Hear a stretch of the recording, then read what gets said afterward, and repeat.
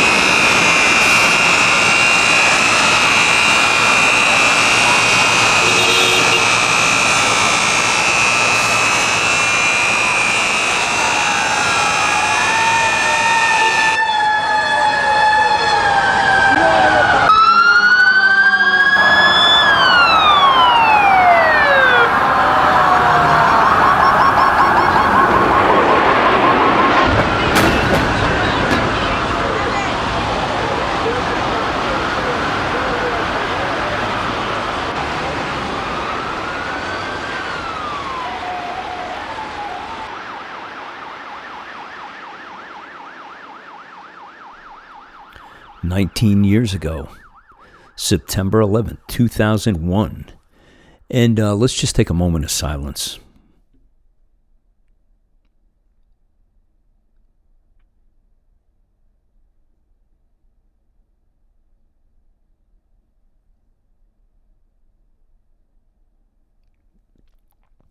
Hopefully you remembered someone. If you're from the Northeast in the United States of America, you probably almost guaranteed knew someone who was affected, knew someone personally, or knew someone who was a family member, a friend, a confidant, a business associate who was directly affected by 9/11 and what it did to so many people. Where were you on 9/11?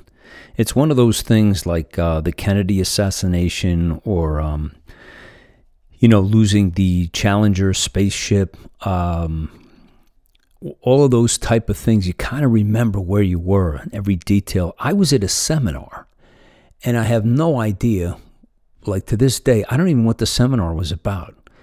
And I felt so bad for the guy who was teaching it because he had a room full of people. It was at a hotel, and it was blocked for the entire day. And somebody came into these, it was one of those big, I don't even think it was a conference room. It was like in a ballroom.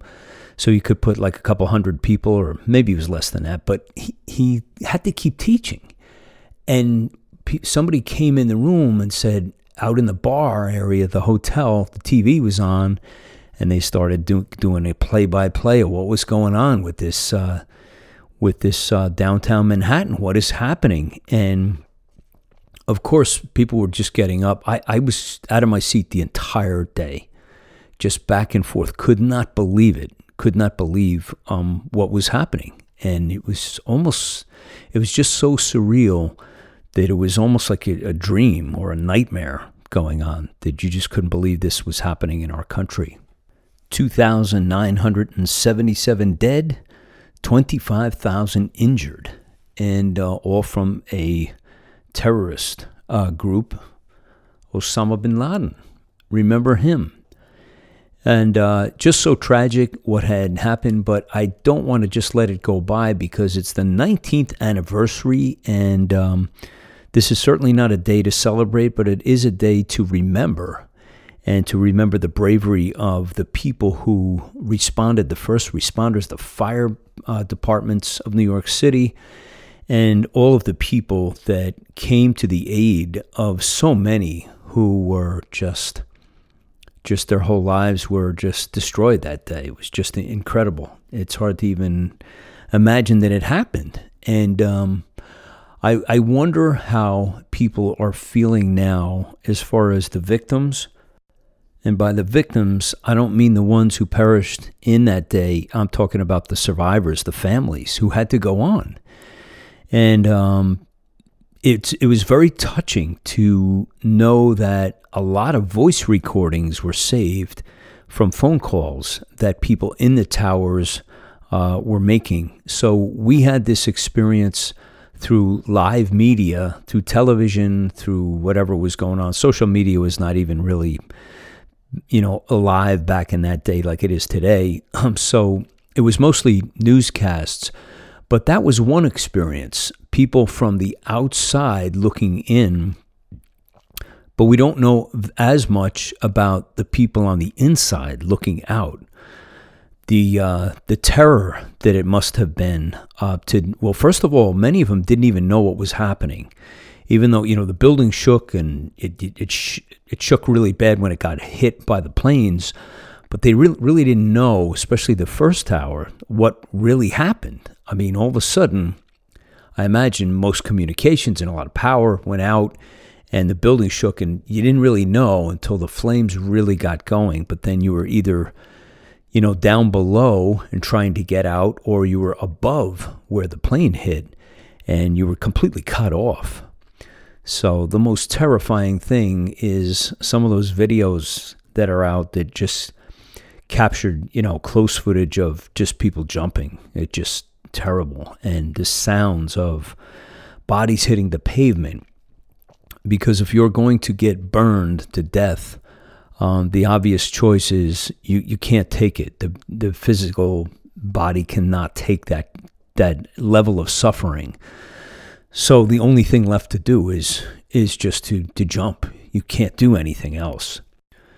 I didn't really want to play any of the phone calls because they're on YouTube, because a lot of the families have come out subsequent after years and years of grief and said that they felt they were okay now at this point to let the phone calls come out and be made public. So you can hear those on YouTube, but I'm not going to play them here. It's just, I don't know, it's just too upsetting.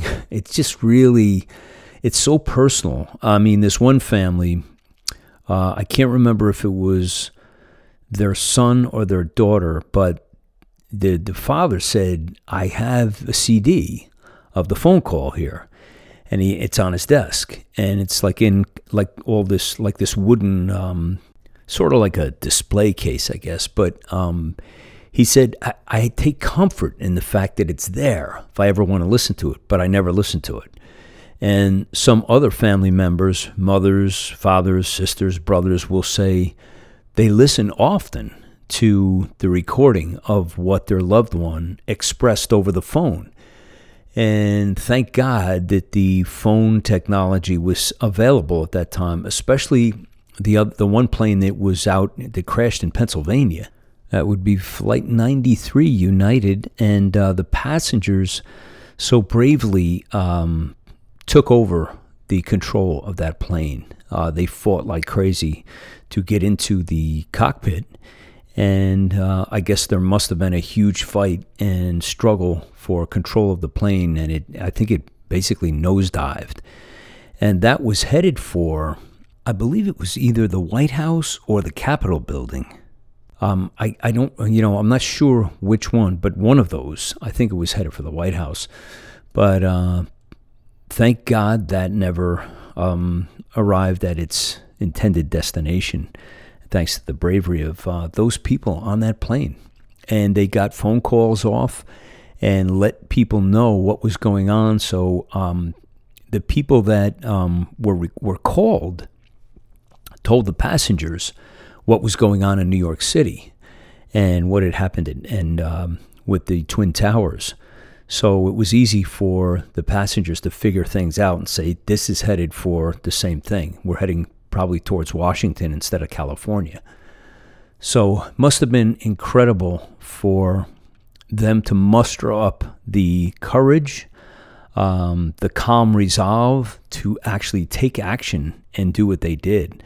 Might have been a very different country had that happened, had it struck the White House. And going back to listening to the phone calls again, it just reminds me once again the value of family cannot be overstated. And it is very much underappreciated, I think, until it's gone. And a lot of us don't really take the time out to acknowledge and appreciate and revere the fabulous blessing of family. It's a tragic thing. And you see it, in a situation like this when I'm reviewing these videos and looking at the bereaved who have lost someone so precious in their life. It should be a call to action for all of us who have family in our life but just don't take the time, or we get too busy, or we don't really feel it's that important until it's not there anymore. And then it becomes immeasurably more important. I remember about a year or two after the 9/11 tragedy, I had met this wonderful woman, and we dated for a short time. Then we sort of became friends after that. The dating really didn't last very long, but she had two young sons who I think one was 5 and one was 7. So now these two boys all of a sudden find themselves without a father who's gone. And the older son, I remember him having these really vicious anger attacks. And he would just be mad at the world. And he was just angry because his father was gone. So we have no idea how to calibrate, the long-reaching effects of what that did to families. Just torn apart and fragmented, had to rebuild.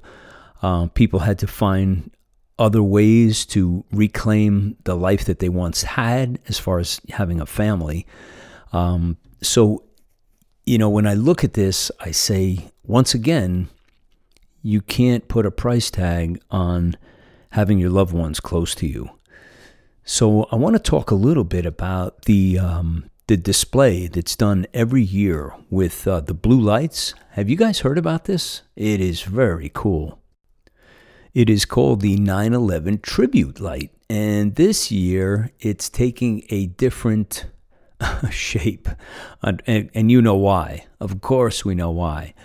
The dreaded COVID strikes again. So I want to just give you guys a little heads up about this thing. It's really a beautiful thing. I've never gone there personally, but I've seen it from 30 miles away in New Jersey when I lived up there.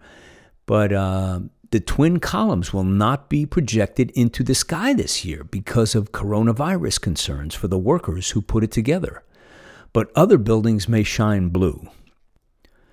The two ghostly columns of light rise each September 11th from the area near Ground Zero, reaching upward and replicating the shape of the Twin Towers that were destroyed by the Al-Qaeda attacks of 2001.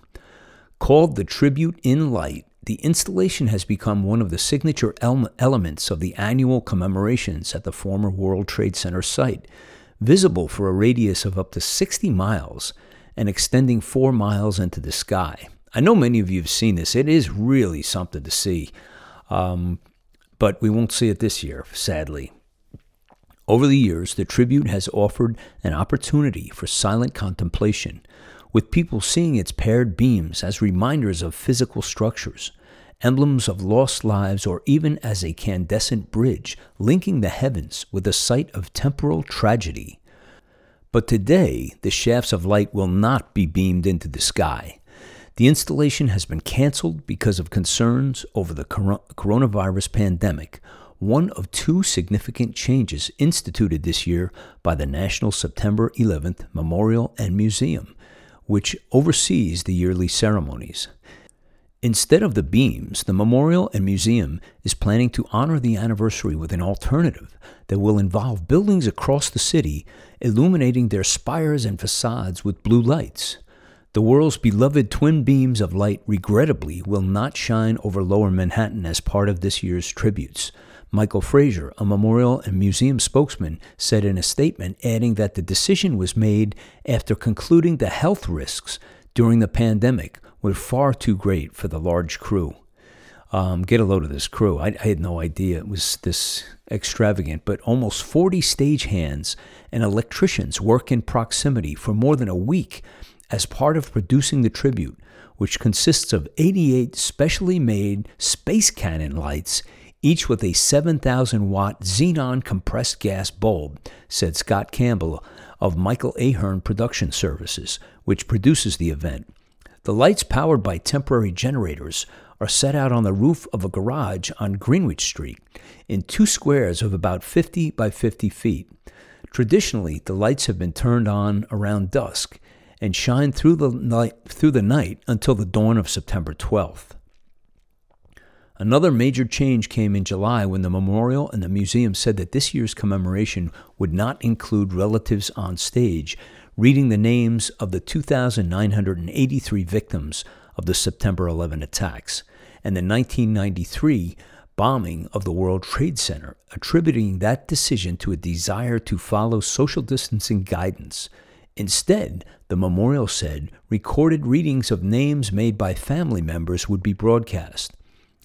Family members will still gather at the outdoor memorial this year, keeping their distance from one another as they take part in an hours-long ceremony that includes the recitation of the names and 6 moments of silence, acknowledging when each of the World Trade Center towers was struck and fell, and the times of corresponding to the attack on the Pentagon and the crash of United Airlines Flight 93.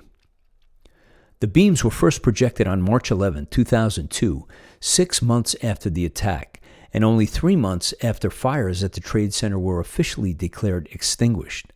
5 artists and architects, John Bennett, Gustavo Benavardi, Richard Nash Gould, Julian Laverdire, and Paul Mioda, came up with the same rough idea at about the same time.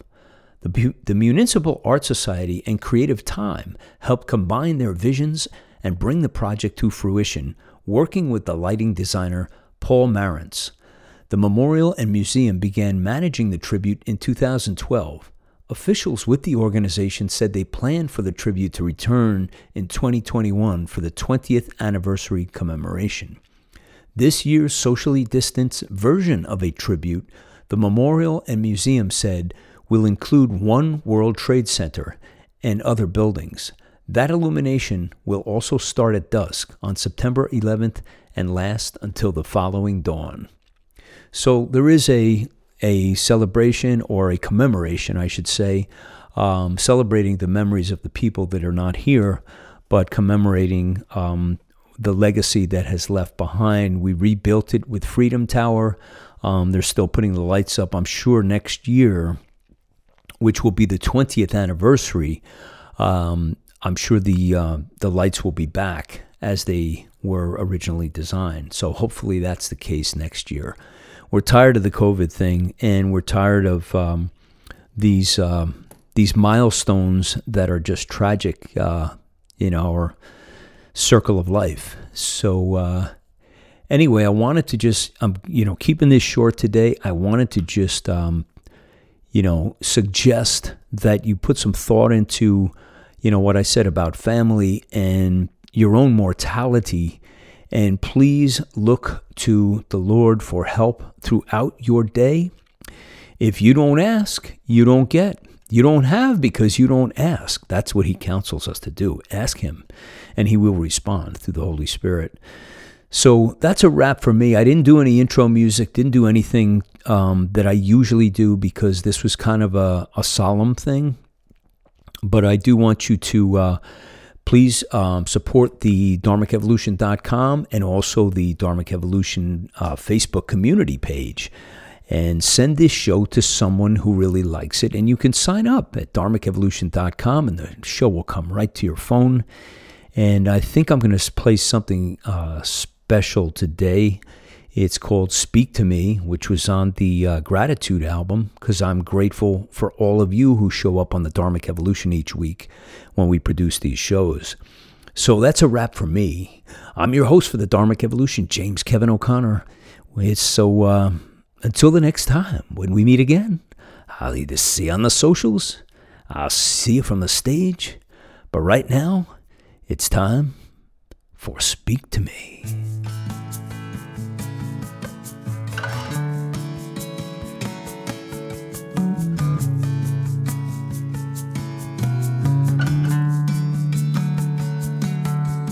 Speak to me. If only with the beating of your heart.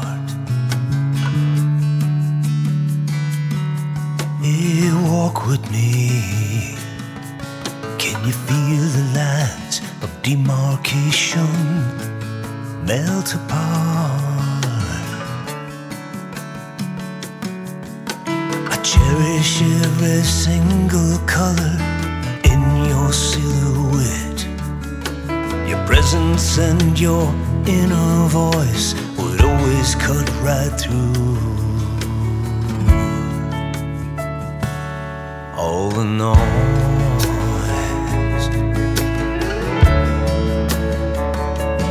All the noise.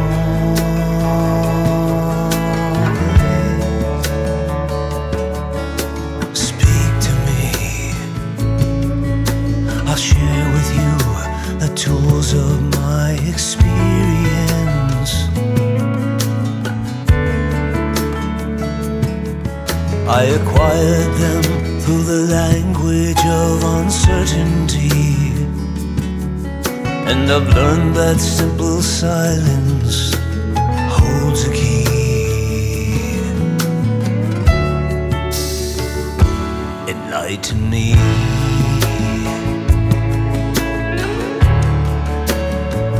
Enlighten me.